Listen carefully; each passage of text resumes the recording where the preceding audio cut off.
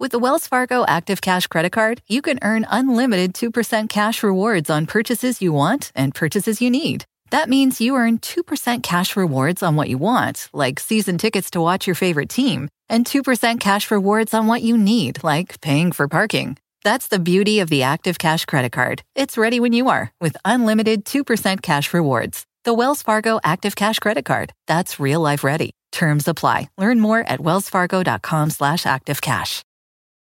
eBay Motors is here for the ride. Elbow grease and a whole lot of love transformed 100,000 miles and a body full of rust into a drive entirely its own. LED headlights, spoilers, whatever you need. eBay Motors has it at affordable prices. And with eBay Guaranteed Fit, it's guaranteed to fit your ride every time. Keep your ride or die alive at ebaymotors.com. Eligible items only. Exclusions apply.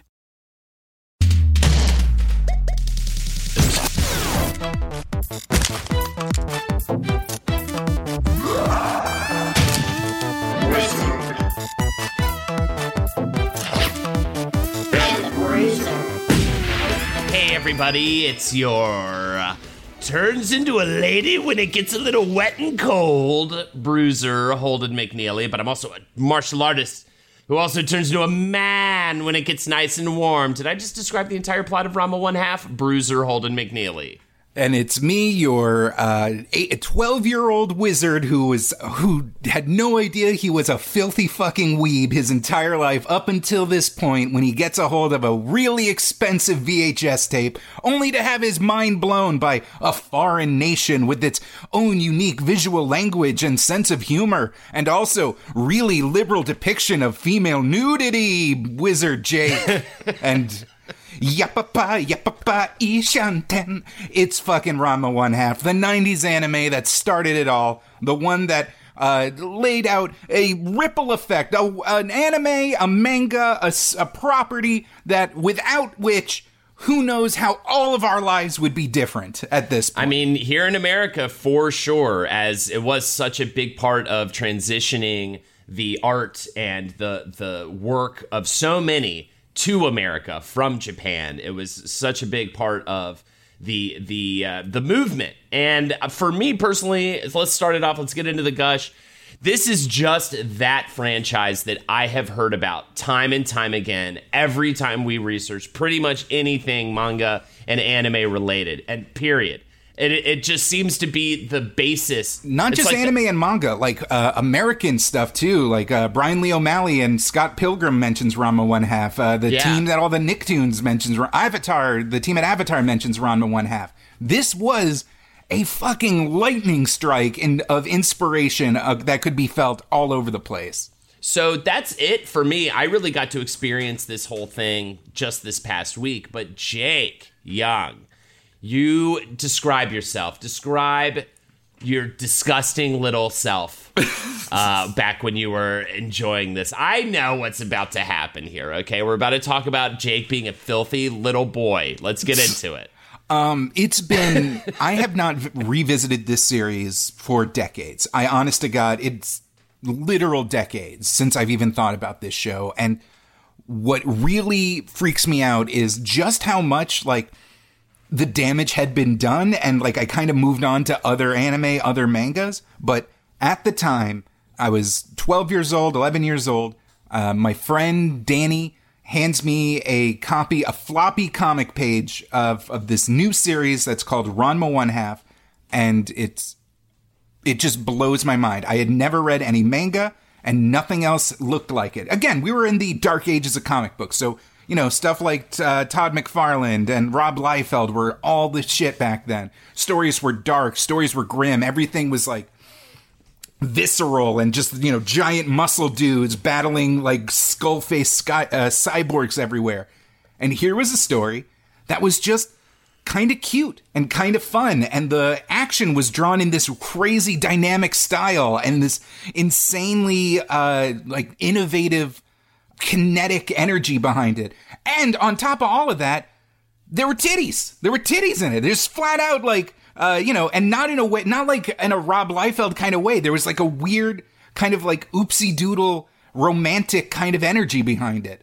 And it just totally flipped my mind. So this setting, like being set in modern day Japan, having not experienced anything like that, was already like, it took place in this fantasy land. Yeah, and there's so much, and there's, to stop you there for just a second, there is so much speculation too around it coming over and it being, is it that people relate to the stories and the emotions and the characters, you know, unrequited love and these sorts of things, romantic comedy, and also shonen because we love big fights.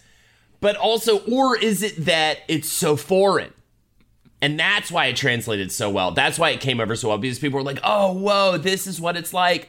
The springs, but what's funny too is and then also you throw into the mix the fact that this is actually a Japanese portrayal of China. I don't know where we're going to get into this in the show, but I honestly believe the fact that one of the visual and aesthetic hooks of this series that, you know, Rumiko Takahashi, the creator, put into it was that Ranma was this fish out of water who had been training in China for all these years and had to reintegrate into Japanese society. And the idea that all these mystical characters and foreign concepts from China keep invading this relatively quiet Tokyo suburb is where a lot of the tension is from. Uh-huh. And I think we were so racist in America at the time, not racist, just ignorant at the time, right, that because the series is full of panda bears and Chinese food and like all the musical stings are like ding da da ding dong ding dong ding, that like in our own ignorant brains, it's like, yeah, Asia shit. Yeah, that, you know, this is right. Yeah, that the fact that all of this Chinese cultural touchstones are out of place in a Japanese setting was completely missed on us, and it actually made it more approachable because it fit our whole foreign aesthetic better. Mm-hmm, mm-hmm. And God, everything about it was really like, you have to understand, you know, if your only exposure to Japanese animation at this point was Speed Racer or like heavily localized things that were brought out for like cheap children's entertainment, everything from like the J-pop theme songs to the kind of what do you call it? Like future wave, city pop, pastel aesthetics of like the openings. Yeah, future wave, city pop, pastel aesthetics. How did you even have a hard time coming up with that? That's exactly what it is. To the ways that the comedy was paced, because it's, you know, Japanese comedic tradition is a completely different set of timings and setups than Western humor. And again, I really have to stress the art style and the visuals that were just so completely different than any other animation form that you were used to. Watching it now, Ranma 1/2 does not stand out as a particularly great anime. It is, you know, there's hundreds of chapters, hundreds of episodes, and a lot of them aren't all winners. The series itself gets a little bit repetitive at a certain point. I know a lot of people that were diehard fans kind of like dropped off after a while. But I can't think of a better way to just shotgun blast everything you need to know to like appreciate anime in a single series, because it covers so much all at once. And this drove internet culture to a huge degree. It was, you know, I was surfing the Ranma web rings back in the 90s because, like we talked about in these video game episodes, the series was pretty much done when it came to, like, it was almost done in Japan when it came to America.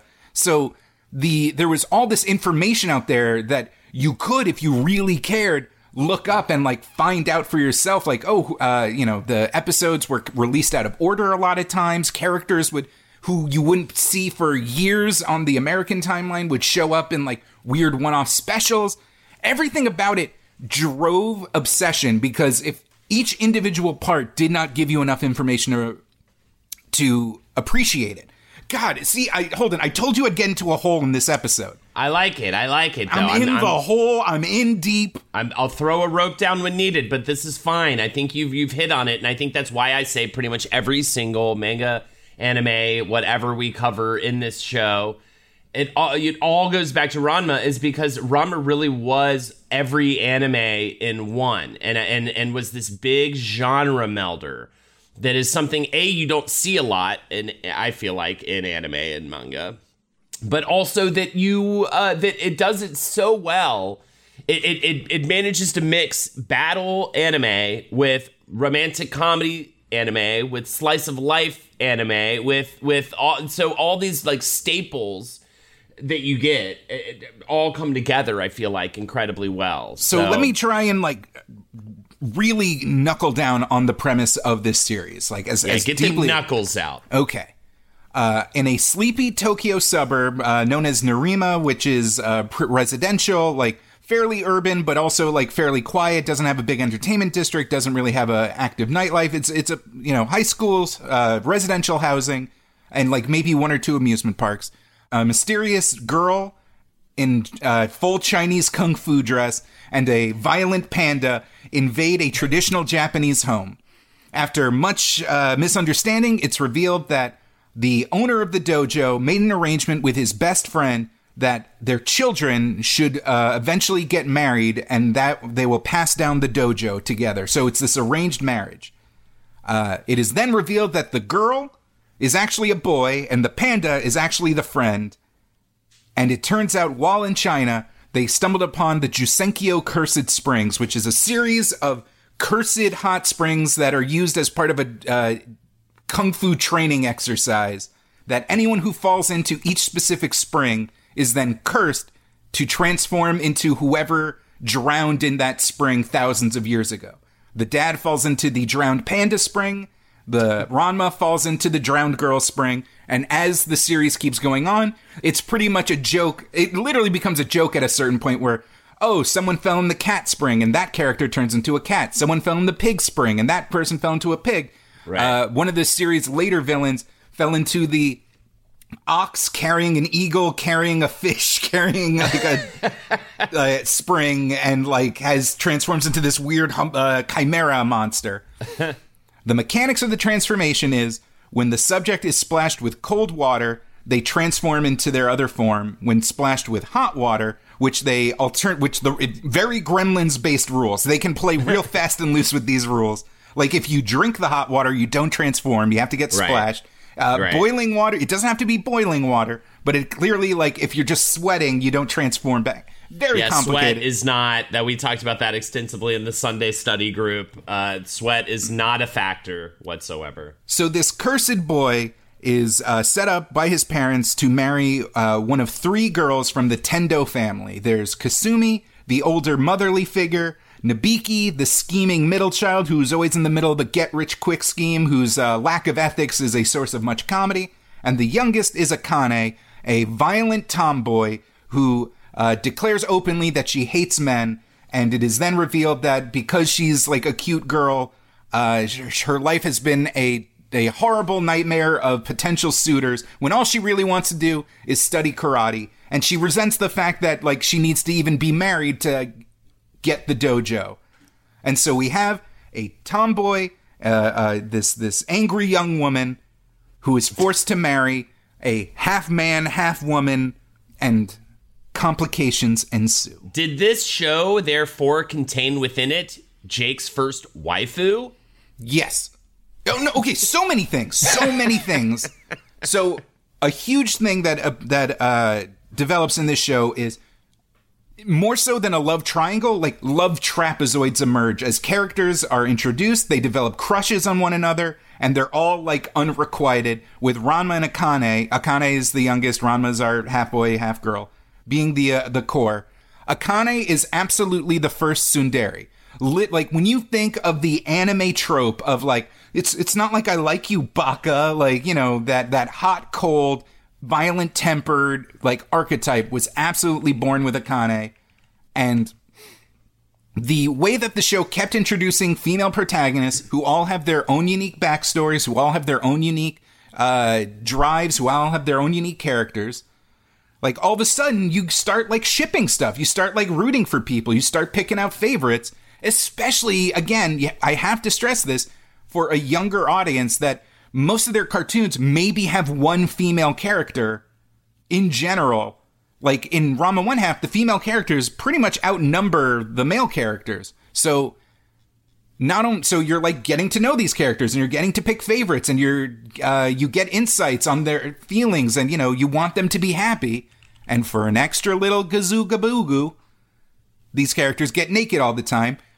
because this is a sex comedy, and Ranma's gender switching thing is all about, I don't know if you know this about Japan, Holden. They're real weird about sex stuff and gender segregation, but also weirdly okay about public nudity because of their bathing culture, which results in a lot of opportunities for comedic misunderstandings. So this is all in addition to the fact that, like, Rumiko Takahashi draws very pretty men and women. There's, like, no real uggos in the series, give or take, like the older characters. So there's all these hot young high school students all running around pining for each other, getting into cool fights, learning, doing hilarious hijinks, and also falling in love.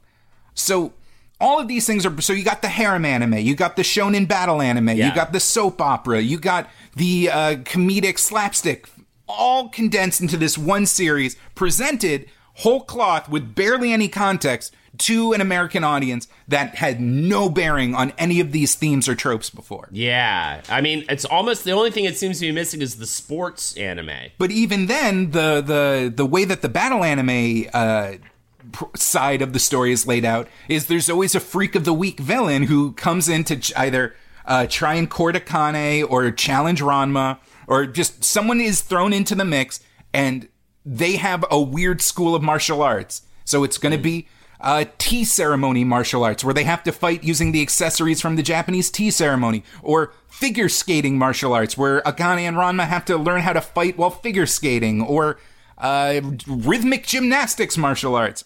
It really does, like, subvert the old kung fu, like, tournament arc kind of cliches by introducing all of these weird settings and weird rules to fights that Ranma then has to usually train, learn a special move, or learn to get over some weird advantage their opponent has.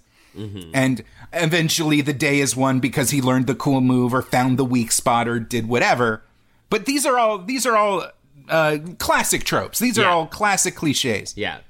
Many of which were even kind of established with Ranma. So I'm really... the big thing I was trying to get to the bottom of is, like, stuff like the big sweat drop when a character is nervous, or the nosebleed when someone's horny, or the smacking someone because they said something inappropriate and them flying off into the actual stratosphere. Right. Were these, like...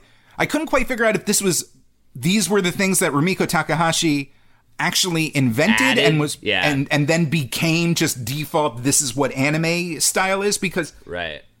Teen Titans. We haven't done an episode on the Teen Titans reboot from the 2000s, but they're just stealing jokes from Ranma one half in the show. The larger than life reactions, the chibi, the cutaways, like, all of these things were built into Ranma one half, and I can't get over, like, the chicken or egg thing.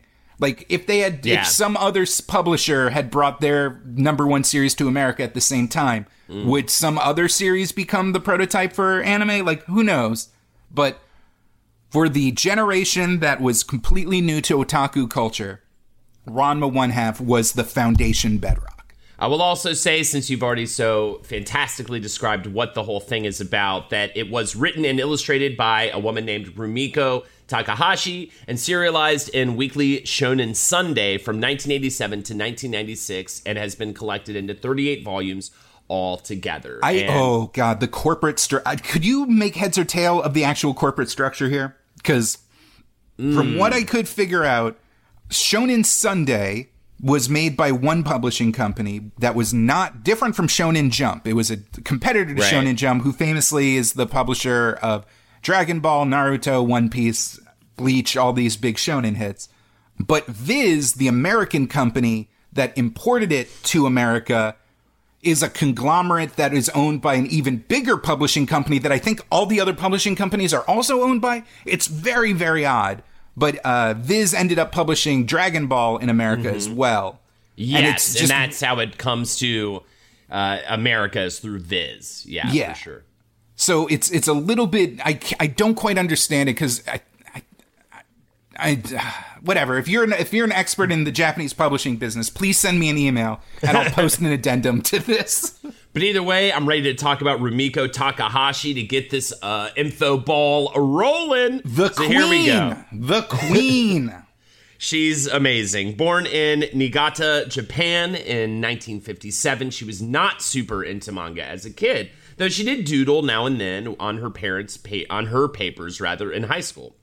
However, you can't not be a manga reader in Japan, it seems. It's pretty inevitable that you're going to end up getting a hold of it. And Takahashi said, I think that in Japan, comics are so much more an integral part of a young person's life. A lot of people are caught up by the look and copy psychology. So she was definitely doodling, drawing things, reading things, but she was also really into American comic books. So it's a bit of a full circle situation here. And she'll later talk, I have quotes later on of how surprised she was at how popular her work was in America, but she was reading American comic books. There was a small Japanese publisher that brought over several volumes of black and white reprints of them. Takahashi said, when I was in junior high school, I really liked Spider-Man. Though there has been an influence from those comics, it hasn't been in style, but in the sense of excitement I found in them. I've thought to myself that this was something the Japanese comics needed more of, and I've tried to capture a bit of that sense of excitement in my own work. And I think you kind of catch that with the pacing and the vibe of Ranma. As much as Ranma is almost more a romantic comedy than a fight story, it has this urgency to it regardless of what subject matter it's dealing in any given time, that is, I feel like, representative of that influence. Another big influence on her work is Japanese and Chinese mythology, with characters directly named after those from mythological works. And while at Japan Women's University, she enrolled in Gekiga Sanjuku. Oh, you're talking about Gekiga Sanjuku, the manga school that was known for Sanjuku. I know. I was getting there. Which was apparently so I don't quite understand what officially made her, like, say, fuck it, I'm going to manga school. Yeah. But she picked the right one because the head instructor there was a guy named Kazuo Koike, who is known for Lone Wolf and Cub, which is this super influential samurai story. That's kind of the next one I want to get into personally. Once I finally finish, what am I reading right now? Oh my God, I'm out of my mind. Berserk.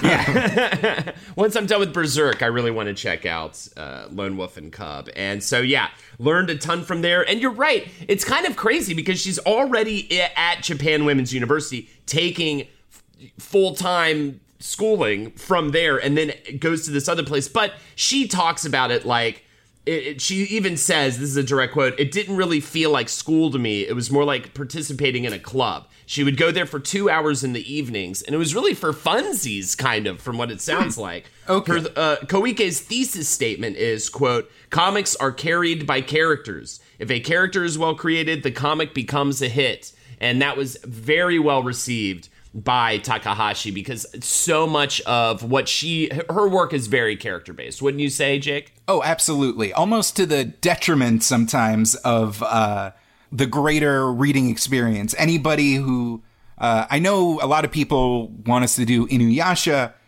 which was another big series she did, but like forward momentum in plots was not her strong suit. She would kind of really focus on the here and now and interpersonal relationships. In fact, it really seems like all of her stories never really resolved very well. They all suffer eventually from too many characters being introduced and it becoming this like bloated thing.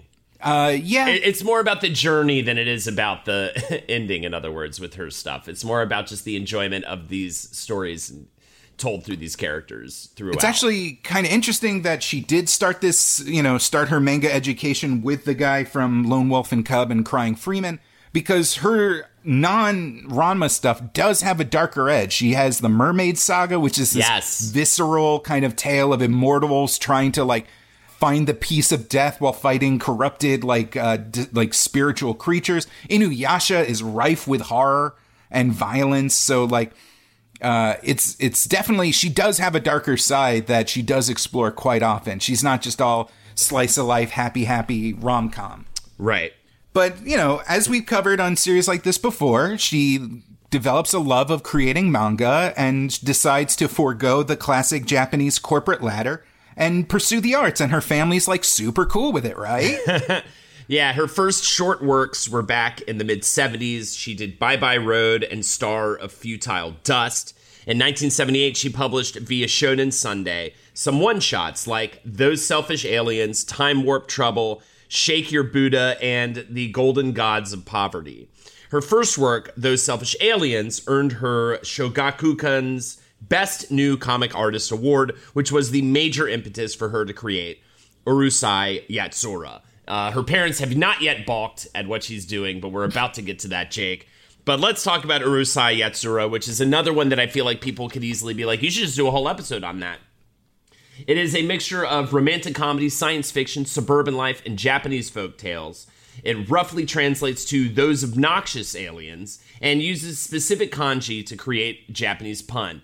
She bit of a fan of the pun, wouldn't you say, Jake? All Japanese comedy is at least pun dependent. And including not comedy, like Dragon Ball. Even though Dragon Ball has a lot of humor in it, I mean, it is so filled with wall-to-wall, like, food puns and stuff that it's like an undeniable part of being a mangaka, I feel like, is, like, throwing as many puns as possible into your work.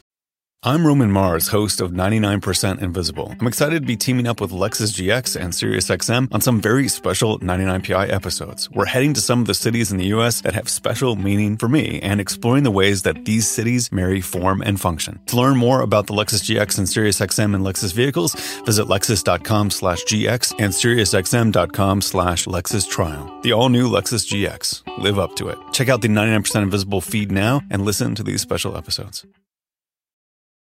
With the Wells Fargo Active Cash Credit Card, you can earn unlimited 2% cash rewards on purchases you want and purchases you need. That means you earn on what you want, like trying out that new workout class, and 2% cash rewards on what you need, like a foam roller for your sore muscles. That's the beauty of the Active Cash Credit Card. It's ready when you are, with unlimited 2% cash rewards. The Wells Fargo Active Cash Credit Card. That's real life ready. Terms apply. Learn more at wellsfargo.com/activecash.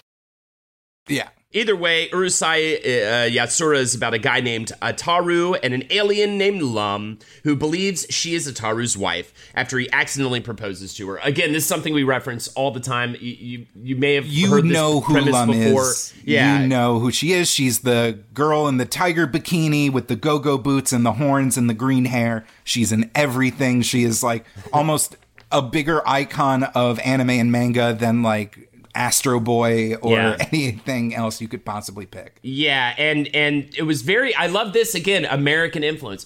It was actually quite influenced by Bewitched, the TV show. I believe it. She used to watch that growing up, I think. So that was, of course, a man marries a witch, and she has magical powers, but she's trying to fit in with normal life.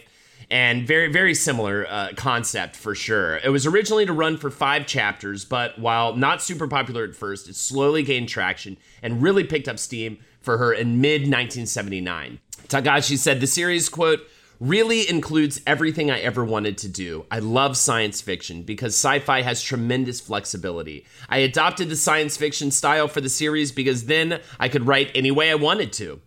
Takahashi also said, quote, for Urusei Yatsura, I didn't want to create stories in the usual way.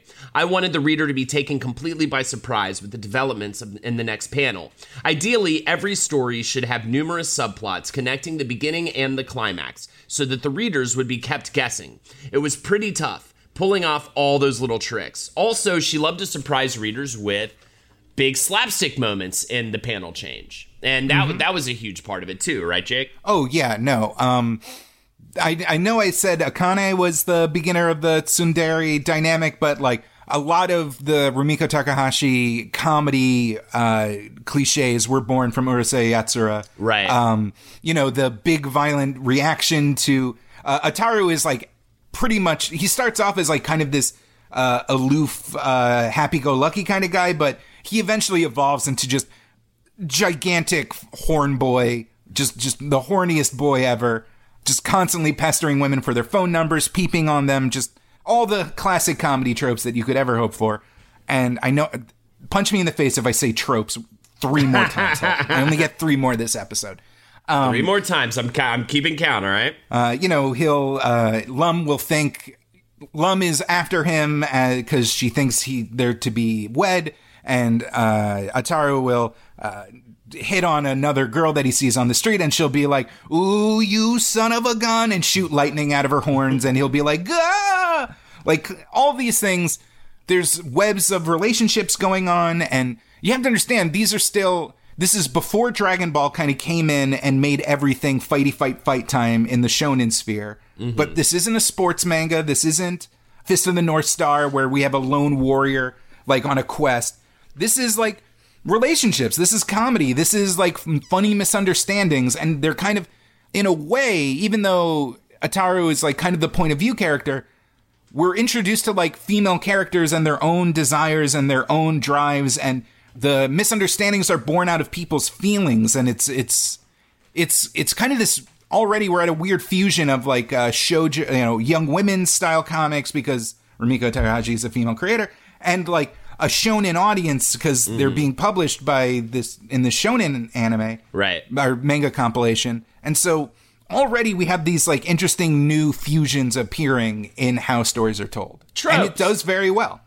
Oh, and of course, Lum is just drawn as a sexy teen girl in every panel in a bikini. Takahashi said of comedy, "It is a great way to get the readers to react quickly. I really get a charge out of seeing people laughing as they read my books. If a story is more serious, it's harder to determine if someone likes it or not. I guess I'm really just a kid at heart." Cute. But either way, cute. It was a slow road to success. While writing this, Takahashi lived in a 150 square foot apartment with her assistants and slept in a closet due to lack of space. And this is when the parents' disapproval comes in. Takahashi said, "My parents said, don't do it. You won't be able to eat. Get a normal job." And to be perfectly truthful, I myself wasn't absolutely sure I could do it. There was a lot of uncertainty in my own mind as to whether or not I'd be successful. And she definitely talks about taking a leap of faith and pursuing what's in your heart that you know is true, that you need to pursue to live eventually, hopefully, a happy life. But there is risks involved. I mean, what creator in their 20s doesn't sleep in their own closet with two other people? But this is the difference with Japan. The reason why the parents are especially freaked out when their child does something like this. And I didn't really realize this until doing this research. In Japan, before you even leave college, you are assigned to a company, like well before you leave college. And they don't really take entry-level people outside of college. So a failed mangaka in their mid-20s has very little chance of finding decent work outside of that industry. So therefore, it's even more risk to become, a mangaka, because you are extra fucked. There's not really, you can't really just cut your losses like you can here and just be like, all right, I'll just get a corporate job and just deal with it. You know what I mean? And maybe I wasted a little time. It's a little different. Takahashi said, "In my case, success didn't come overnight. It took some time before things really began to move for me. But of course, the only way to find out is to do it. Try for several years and just hope for the best." She also said, "I'm just happy to be able to have the opportunity to write so much. It's vastly preferable to not being given that chance. There are so many things I want to write, more than I could possibly write in a lifetime. I guess I'm just happy that I can spend my time doing what I want." And I think that's another thing with this person that I feel like is different from so many other people, that she really has a lot of shit she wants to say. She has a lot of stories she wants to tell, and it's like dying to get out of her. And I feel like it has to be at that level for you to be as prolific and successful as she is. That you're just like, I have so much stuff I need to get onto the page. So during this lull in her career, she wrote all those short stories. You mentioned the mermaid one. She wrote several short stories, some of which have been reprinted in the Rumik World series of books from Shogakukan. And you already mentioned the horror books and everything. So just to give you an indication, she's like working her ass off, putting out, this manga. And she's like, oh, I'll also throw down some short stories because I need to write this shit. Fun fact about Shonen Sunday. It was published and released on Tuesdays. The publisher just wanted the feeling of a relaxed weekend in the title. That makes me furious. That makes me mad, and I'm mad about that. So Urusei Yatsura gets made into an anime, and it's a success. People are loving it. She's working on a monthly series on top of her 4 weekly chapters for Urusei Yatsura, a series called Meisan Ikoku, which I actually really want to get a hold of because it's a more like down-to-earth slice of life kind of deal about a young person who's kind of a fuck up who gets his life together and has a much more subtle and complicated look at like day-to-day life than the sci-fi antics of Urusei Yatsura or the kung fu antics of Ranma 1/2. She's entered like a 10-year period between her 20s and her 30s where she has made it. She has a hit series, she has prolific output, and a popular anime series to her name. And that's when she decides to tell a new kind of story. Ooh. Yeah, so... Well, wait, are you talking about Maison Ikoku? Oh, I blew past Maison Ikoku. I will say quickly about Maison Ikoku. It's very much based on her living in the cramped apartment. It also is based on her dwellings when she was a poor college student living in Nakano, a district of Tokyo. She said, once you're thrown into an apartment, you have to live there, unless you move out. You can't just reject the people who share the place with you. That is how apartments work. You just have to get along with them. I wanted to create an emotional human drama centering around the apartment and its tenants. But I will say, Jake, yes, that is the case. But again, it's more intense in Japan. Because in Japan, it's very standard for you to have to give a deposit of 6 months' rent up top. And 4 of those months are non-negotiable. You can't get that money back. So you're even more so, like people decide on their career path really early and stick with it, with the education thing. You have to commit to where you're living because you are super fucked if you can't stand your roommates and you want to move out. You know, it's a bit of a different thing. But either way, she was working on both of those mangas at the same time, Urusei Yatsura, as well as Maison Ikoku, and the story revolves around a group of madcap people who live in a boarding house in 1980s Tokyo, and primarily around a down-on-his-luck poor student and the young, recently widowed boarding house manager where he lives. It ends up outselling Urusei Yatsura, and its success is chalked up to the great characters that the reader roots for throughout the series, through the love story. Takahashi said, in the case of Urusei Yatsura, the main character was basically the one the readers wished to be. In Maison Ikoku, the main character is one that the readers can sympathize with. They can see themselves in his place. And I think taking those two, she kind of merged those two approaches with Ranma. And so essentially what happens is her first big break financially comes with Urusei Yatsura getting an animated TV series, which runs from 1981 to 1986, 216 episodes total, 5 feature films, 3 OVAs. And in 1986, Maison Ikoku gets its own anime TV series run for 2 years. And that, Jake, is when she decides to create something a little different with Ranma 1/2. Boom! We made it.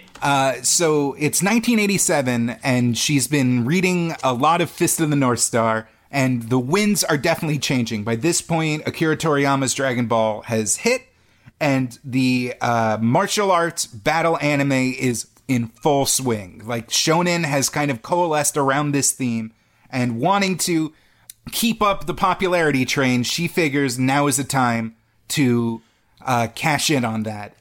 But she puts her own spin on it. Yeah. And so it kind of starts with... And specifically marketing it to children and women.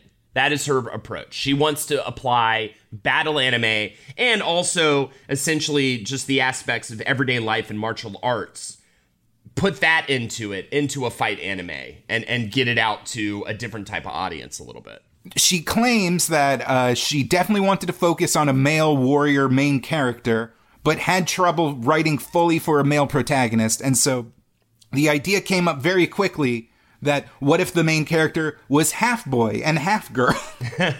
And from that, she got the idea of the transforming. And from that, she got the idea of what if it was a water-based transformation? Well, originally, it was originally going to be every time the character was punched. Oh, yeah. Which is hilarious. That would have been amazing. I kind of want to see that animate. Every time they're punched, they turn into a different gender. But either way, yeah. Oh, yeah, I have the quote from an interview. It's, I had a difficult time thinking of how I could make the change. I did consider a change whenever Ranma is punched, but then his face would get swollen. It's pitiful. I was thinking, boy, girl. And then the thought of a noren, which is a hanging curtain to the entrance of a place of business that doubles as a sign. At bathhouses, they have it hanging up on the separate men's and women's baths. And so at a public bath, I just thought, Oh, a bath. Man, woman. Hot water, cold water. Because in Japan, the hot water tap and the cold water tap are like different faucets a lot. Which is like in England, weird way to do it. America all the way, just have it all come out of one thing. That's what I say. One and done, baby. It's a silly creation, but I really am fond of it. It was my hope to make Ranma 1/2 a production that would give you a laugh, make you happy, or energize you. And I think it was successful for some time. Fighting, love interests, gags, Japan, but with a Chinese twist. I wanted to make Ranma a manga with no nationality. And it was actually the decision to have the main character coming from training in China was actually because of the water choice. Once she settled on the water choice, she had that Chinese situation because that was the only place that could have such mysterious springs, right, apparently for her. So yeah, that was kind of like it was like a domino effect essentially with all these different choices coming from, starting with point A and ending at the point B or ending at point Z with all that stuff. I mentioned how the American audience was like more receptive to Ranma 1/2, maybe because Chinese culture and Japanese culture were still kind of blurry back then to a lot of people. Mm-hmm. And it was actually kind of funny rewatching it and realizing that to Japanese culture, Chinese culture is still like the mysterious East or the mysterious West, technically. Yeah. That, it is this magical place full of like weird cursed springs and monsters and kung fu schools of various kinds. Boobs and tons of boobs. Tons of boobs. Well, can we talk about that now? I'm a little confused as to how this is written for children and women, and it is just there's a lot of fun boobs. Because it's not about sex. It's like the idea, the fact is, whenever the nudity is introduced, it is this, like, it's supposed to be this comedic, like, stop to all the action because, the idea is nobody wants to seem improper. Nobody wants to be seen as, like, too sexual because that's embarrassing. That's shameful. So if all of a sudden Ranma is fighting someone and gets splashed with cold water and her boobs are just spilling everywhere, everyone's like, oh my lord, like they're scandalized. It's like Benny Hill a little bit, except for a little less horny, but still kind of Benny Hill where it's like childlike, but it's, oh, my breast just happened to have fallen out. You know what I mean? Oh my goodness, how crazy. And, America is a little bit more uptight about this kind of stuff, so obviously, that level of nudity was more titillating for the American audience, but in Japan, it wasn't like, obviously she was using it for comedic effect, and it definitely helped that she drew all these appealing characters that would occasionally get naked.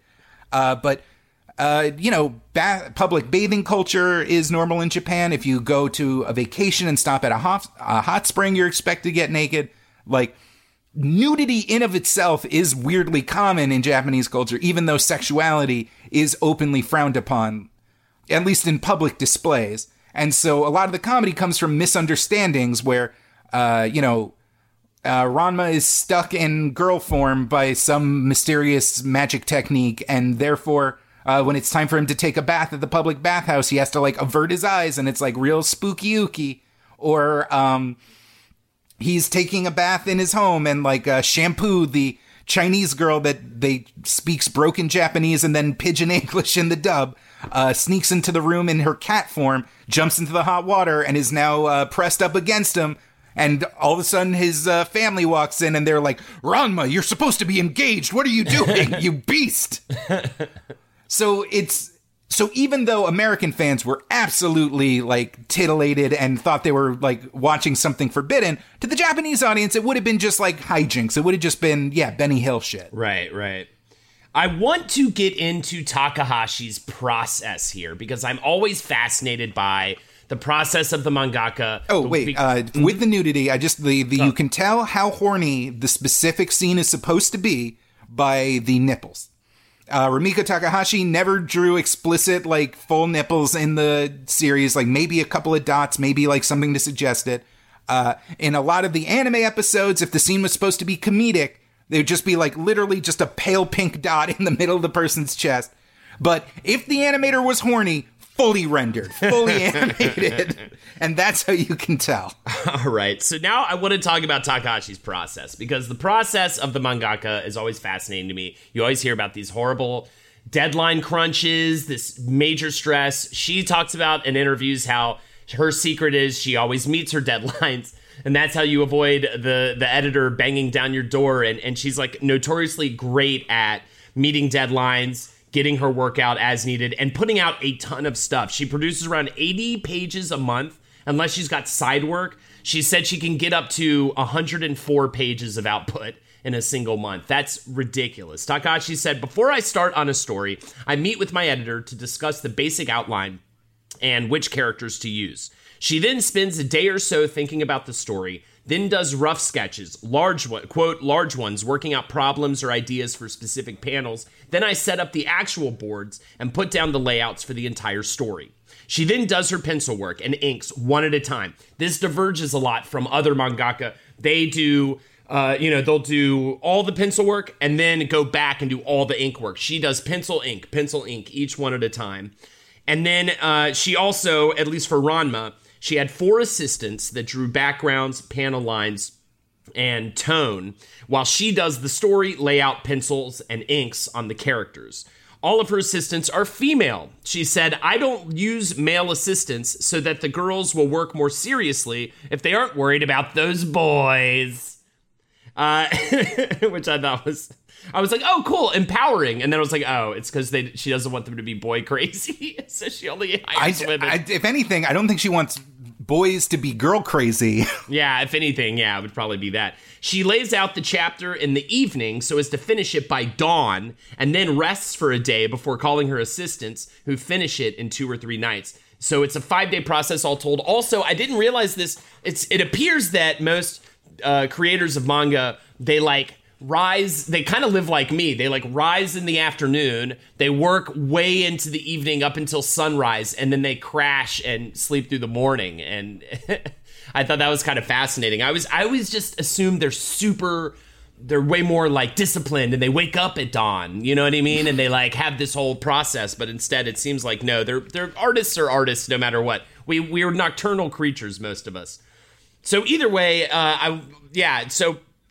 So this whole thing makes its way to America. Back in 1992, Viz Media released Ranma 1/2 in a monthly comic book format that contained 2 chapters each, with the images flipped to read left to right, which ran into the early 2000s. The release spanned over 13 years, making it Viz's longest-running manga, and that's how it. And now we get to the anime series. Before we talk about the anime series, though, Jake, do you have any more sort of fun factoids about nipples or whatever it may be before we talk about the anime series? I think the best way to enjoy Ranma 1/2 right now is to find the manga and start reading from the beginning.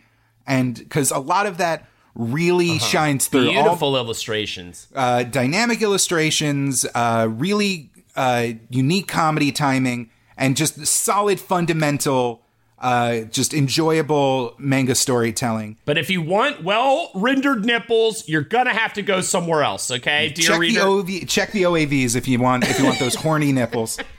The way that the comic was released, I don't know how deep we'll get into Viz, but basically it was an American arm of Shokugan Publishing that kind of tried to figure out a way to sell anime properties in America, and they kind of failed with Urusei Yatsura. They did not get a good response from that. They tried to colorize the pages and make it seem like it was just another American comic book.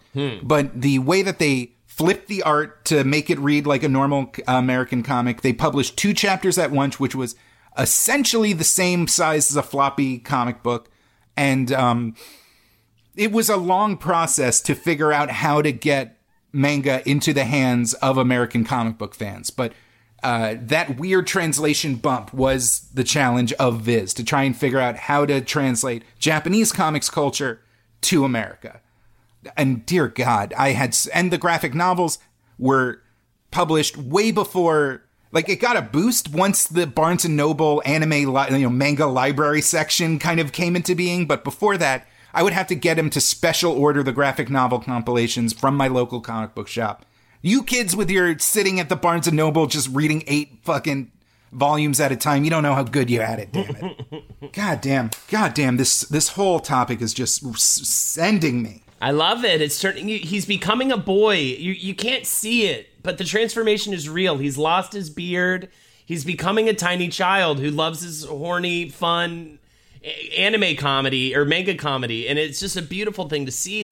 I'm Roman Mars, host of 99% Invisible. I'm excited to be teaming up with Lexus GX and SiriusXM on some very special 99PI episodes. We're heading to some of the cities in the U.S. that have special meaning for me and exploring the ways that these cities marry form and function. To learn more about the Lexus GX and SiriusXM and Lexus vehicles, visit lexus.com/GX and SiriusXM.com/Lexus Trial. The all-new Lexus GX. Live up to it. Check out the 99% Invisible feed now and listen to these special episodes.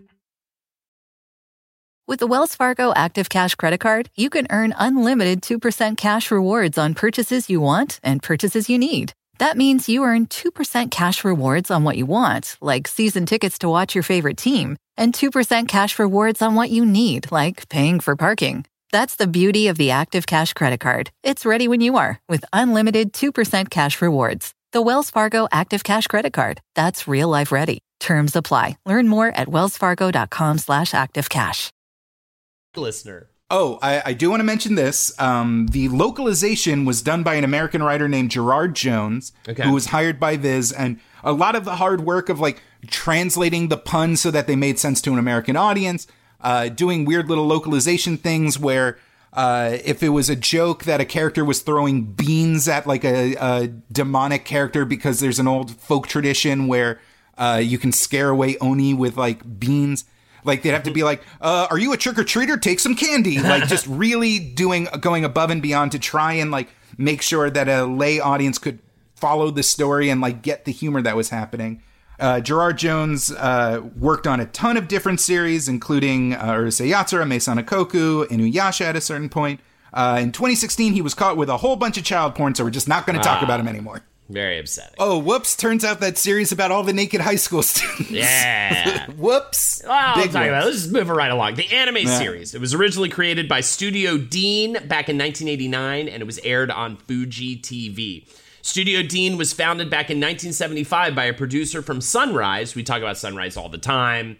Big hitter. It's like the Hanna-Barbera of anime. They were the Gundam guys. They were the Gundam company, but then was very quickly got a lot of outsourced work for American cartoons that we've talked about. Yeah, named and the producer is named Hiroshi Hasegawa, and there were also several ex-Sunrise animators that started up Studio Dean. Their first gig was the anime adaptation Urusei Yatsura, and they still exist today, most notably recently doing Seven Deadly Sins, the series. However, after just 18 episodes, the show was canceled due to low ratings, so it was reworked by most of the same staff, and it was retitled Ranma 1/2 Netohen and launched in a different time slot. This is a hit. It runs for 143 episodes up to the end of 1992. The main difference, and do you have any understanding of why they made this choice? The main difference from the anime and the manga is that Ranma's sex transformation is kept a secret from the high school students for most of the run. That seems like a fundamentally huge change. Do you know why they went with that? The high school, a lot of the action takes place in a high school, and a lot of Ranma's enemies are just overly intense versions of high school club archetypes. There's the baseball club, the gymnastics club, the shogi club. I love they all dress like the Thing. It's like if you're a baseball player, you are going to go to high school in just your full-on baseball gear, holding a baseball bat for the entire day of school every single day. Cast member Tatewaki Kuno, the pompous rich guy with the perm haircut, is the captain of the kendo club, and he just walks around in a full kendo uniform carrying a sword. And mostly the high school students are just a rabble of Greek chorus who just like kind of point out like, man, that's a lot of stolen panties, or like, hey, like you just broke the basketball cord. We just rebuilt that. Like, it's usually just for comedic effect. It doesn't really affect the story that much. The anime and the manga had a lot of issues keeping up with each other. So there is a lot more filler material. A lot more characters are brought back for one arcs. There's a lot more original characters in the anime. The main thing that I noticed is that initial 18 episode run is really well done. There's a lot of really good shots, a lot of like nice sakuga, good animation, really well paced, really good character designs. And the season 2, the Netohen, which is a weird pun over like boiling water or like battle spirit, is definitely the animation is definitely cheaper. You can definitely tell corners had to get cut, especially because the time slot was earlier in the evening, so it didn't have that primetime budget. And the series actually got more and more popular, so as the series goes on, you can tell the animation budget gets higher, the character designs get more refined, they switch directors, and it definitely ups in quality the longer it goes, to the point where, well, we'll get into the OAVs, but the thing I want to talk about is the way it was released in America was that Viz would put only 2 episodes on a single VHS and sell them for about $25 to $30. And you bought them. What is the deal with Not a bunch. It would be like, again, this was super expensive. We're talking like $90s. Dude, I remember going to a dude's place where it was like definitely one of those situations where I think we were going to like get weed or something, and it was like we were way too young to be at this weird dude's place or whatever, but he was like a coworker, one of my friends, and he had lining his entire apartment wall like every Dragon Ball VHS tape individually. It was so many tapes. He spent so much money on that. He was like a dude that worked at like a pizza place, right? And these are commercial-free episodes. So, like, we're talking, like, 20-plus minutes per, like, for 40 minutes, like, $1 per minute of anime content, pretty much.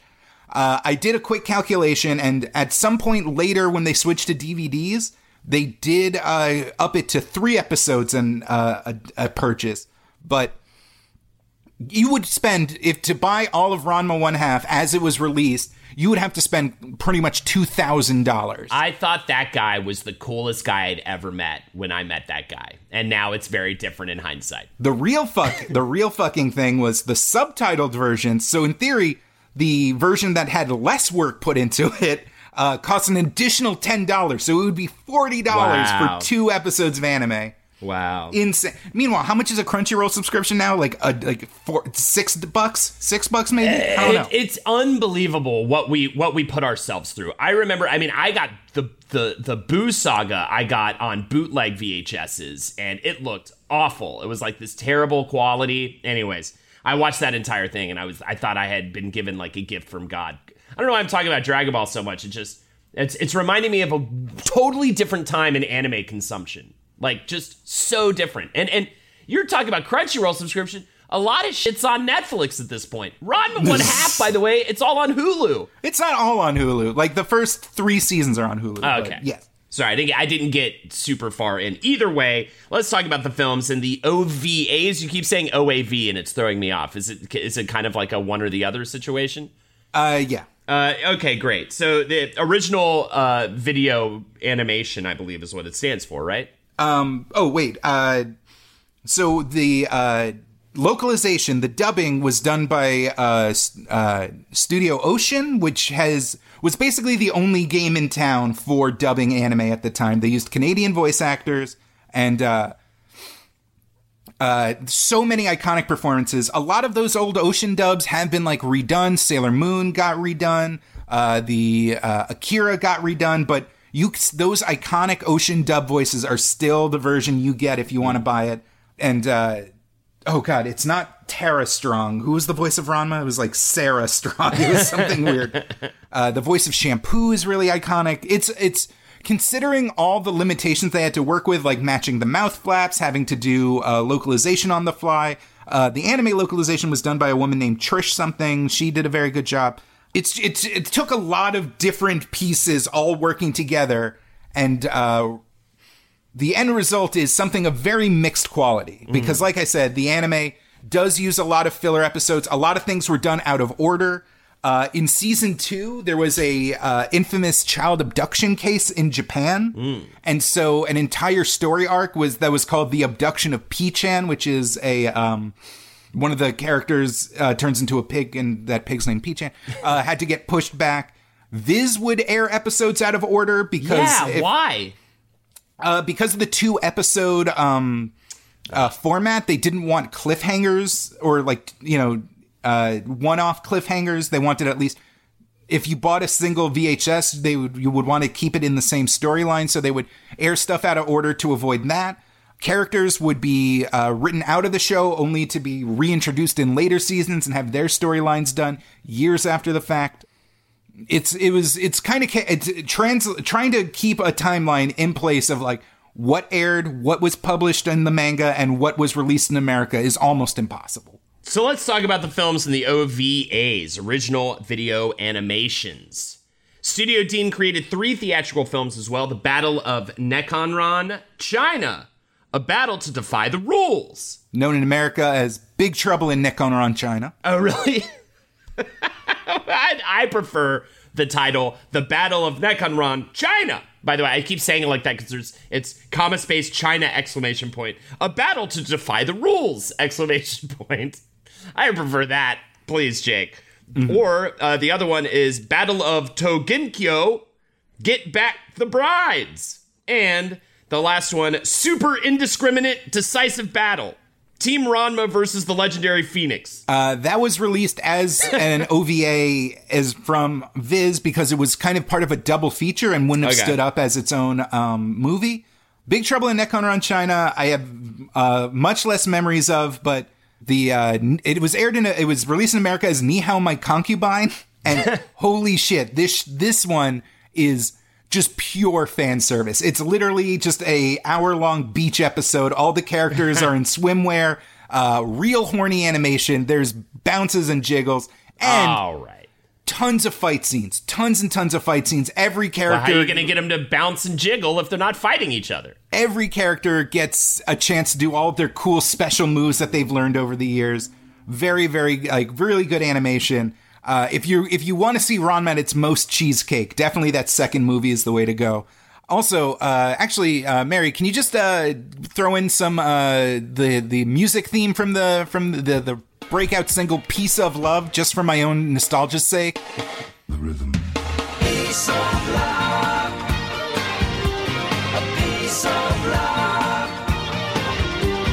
A piece of love.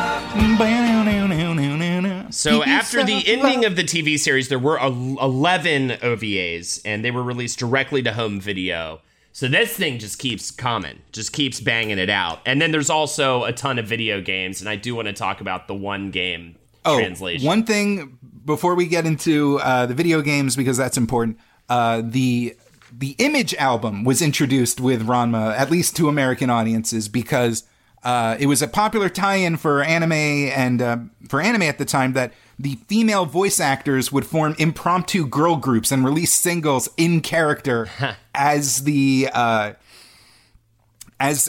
characters from the show. Amazing. And so parodying a popular girl band at the time, Coco, the Ranma voice actresses were releasing albums as Doko, and it even got to the point where they had the English voice actors release translated singles to use in the anime releases as Doko USA. Mary, I know I just did this, but if you could do Red Shoe Sunday, just listen to these Canadian women sing some anime music. Draw the picture, see the face of the one I want by my side.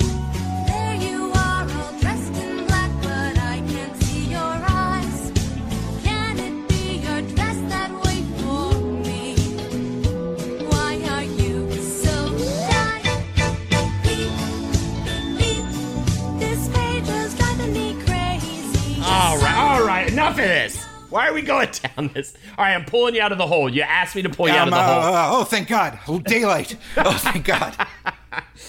So either way, let's talk about these video games. There's a funny little mini tale to tell within the video games. There have been 15 video games for the franchise, most of which are fighting games. There's a couple of RPGs and puzzle games thrown into the mix. Only 2, however, made it to the States. The first one, though, was originally called in Japan Ranma 1/2 Chonai Geki Tohen, but it was released in America under the title Street Combat. And we took a little gander at this game during our Sunday studies session, and it is completely repurposed. Oh, are you talking about the thing where if you're a Patreon subscriber on the Discord tier, you can actually stream with us and enter the voice chat as we study for the upcoming week's episode? Every Sunday, 5 p.m., E.T. We all hang out and go over stuff, and this was one of the highlights from last week's study session.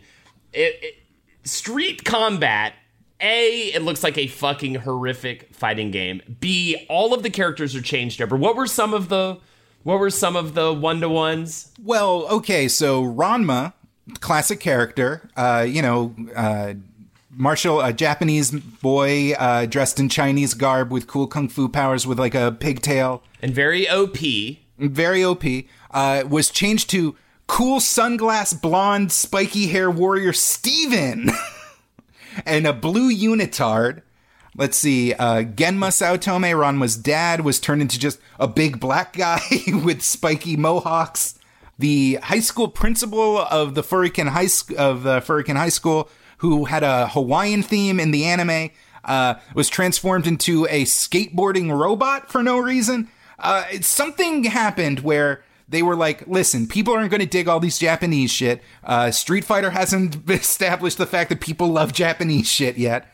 So we're going to make this fighting game cool for Americans, and did a total sprite swap. And it is ugly as sin. Everything has this harsh cyberpunk edge to it. And it is just unplayable. It looks genuinely terrible.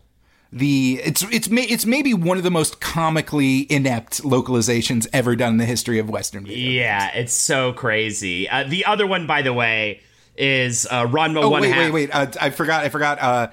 Tatewaki Kuno, the haughty president of the Kendo Club, who is in traditional like Kendo garb with a wooden sword, is transformed into G.I. Jim, a Guile knockoff. G.I. Jim.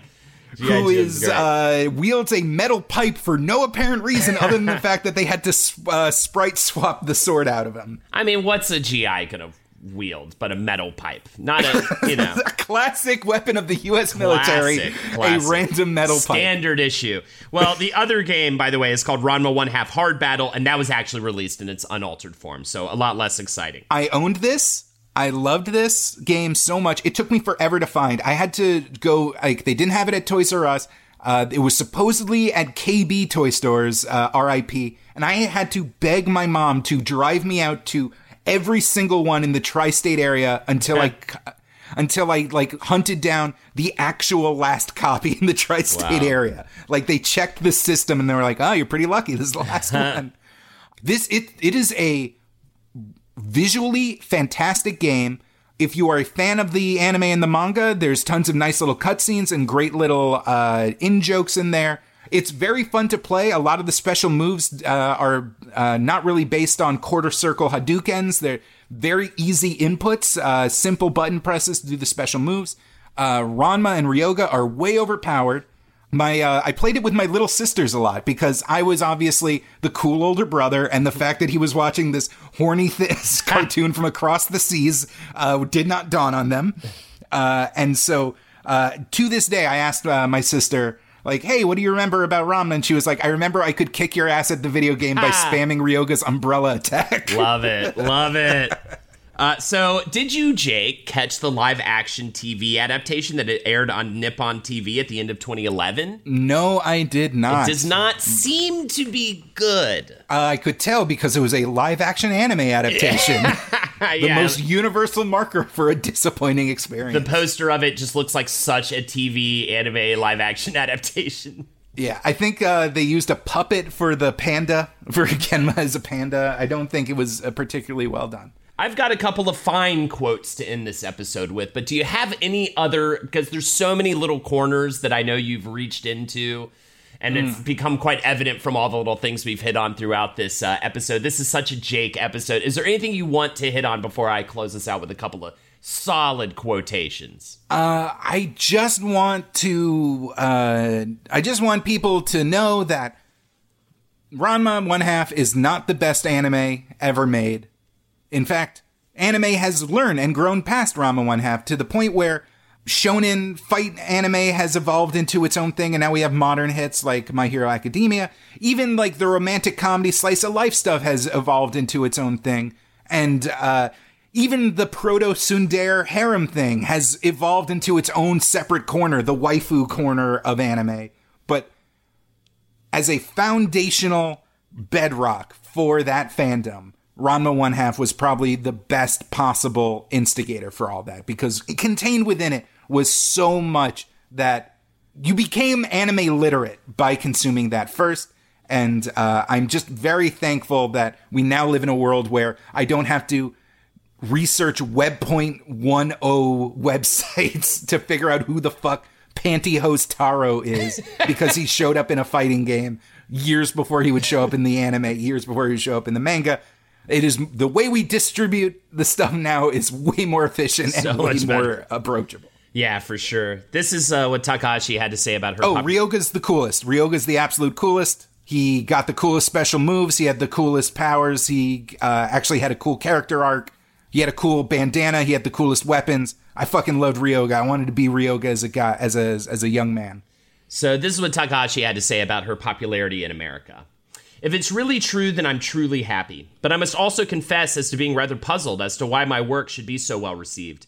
It's my intention to be putting in a lot of Japanese references, Japanese lifestyle and feelings, even concepts such as a subtle awareness of the 4 seasons. I really have to wonder if foreign readers can understand all this, and if so, how? Well, obviously, and that I think that begs the question of, like, I think it's a mixture of there's a lot that resonates, and there's also a lot that is this whole new world. It's almost like being interested in, Lord of the Rings, because it's this fantasy world. It seems that way to us a little bit, and we covered that. This is a nice quote to end it out from Takahashi about essentially what she wants out of manga. I think my comics are things that people should just read and enjoy and laugh along with, and that's really enough for me. I suppose that there are deeper things hidden in my work, sometimes not deliberately, but I don't set out to write literature. One theme that runs through my work, or at least I try to make it that way, is the idea that people should be kind to others. So if people read my comics and begin to feel more strongly that their friends are important, that they shouldn't be cruel to them or anyone, if people can get those feelings out of my work, then that's enough. If people become more gentle in their lives because of my comics, then that would really make me happy. It would be worth all the work and sacrifice in my life so far. Which I think is a very sweet note to end on. You horny little boy. I'm done talking to you, Jake. You're disgusting. Thank you so much for joining us for today's episode. Looks like you got it from here, Holden. I'll just log off and you got this. Thanks so much for joining us, guys. This has been a lot of fun. This is very, very eye-opening. I feel like I know my friend a little bit better, Jake. Follow me on Twitter at BestJakeYoung. I open my soul to you. I reveal my honest heart to a trusted friend, and this is how I'm met.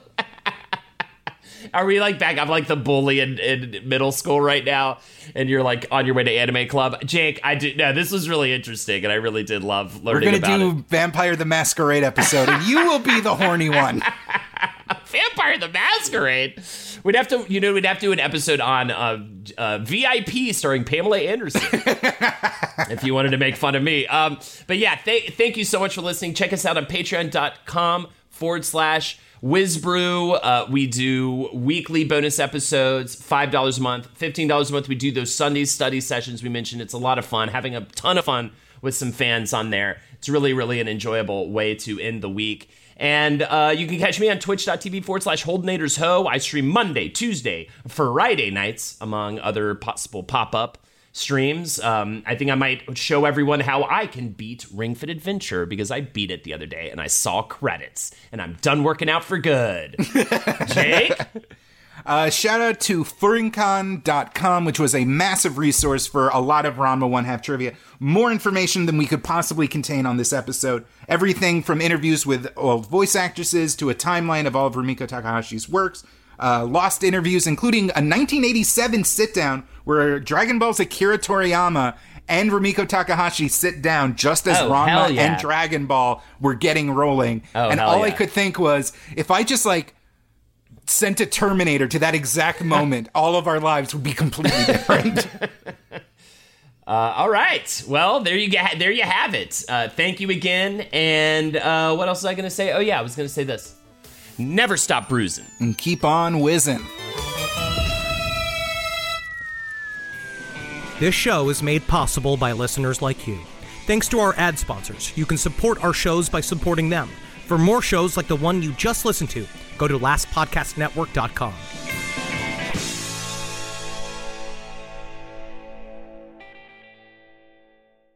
With the Wells Fargo Active Cash Credit Card, you can earn unlimited 2% cash rewards on purchases you want and purchases you need. That means you earn 2% cash rewards on what you want, like season tickets to watch your favorite team, and 2% cash rewards on what you need, like paying for parking. That's the beauty of the Active Cash Credit Card. It's ready when you are, with unlimited 2% cash rewards. The Wells Fargo Active Cash Credit Card. That's real life ready. Terms apply. Learn more at wellsfargo.com/activecash.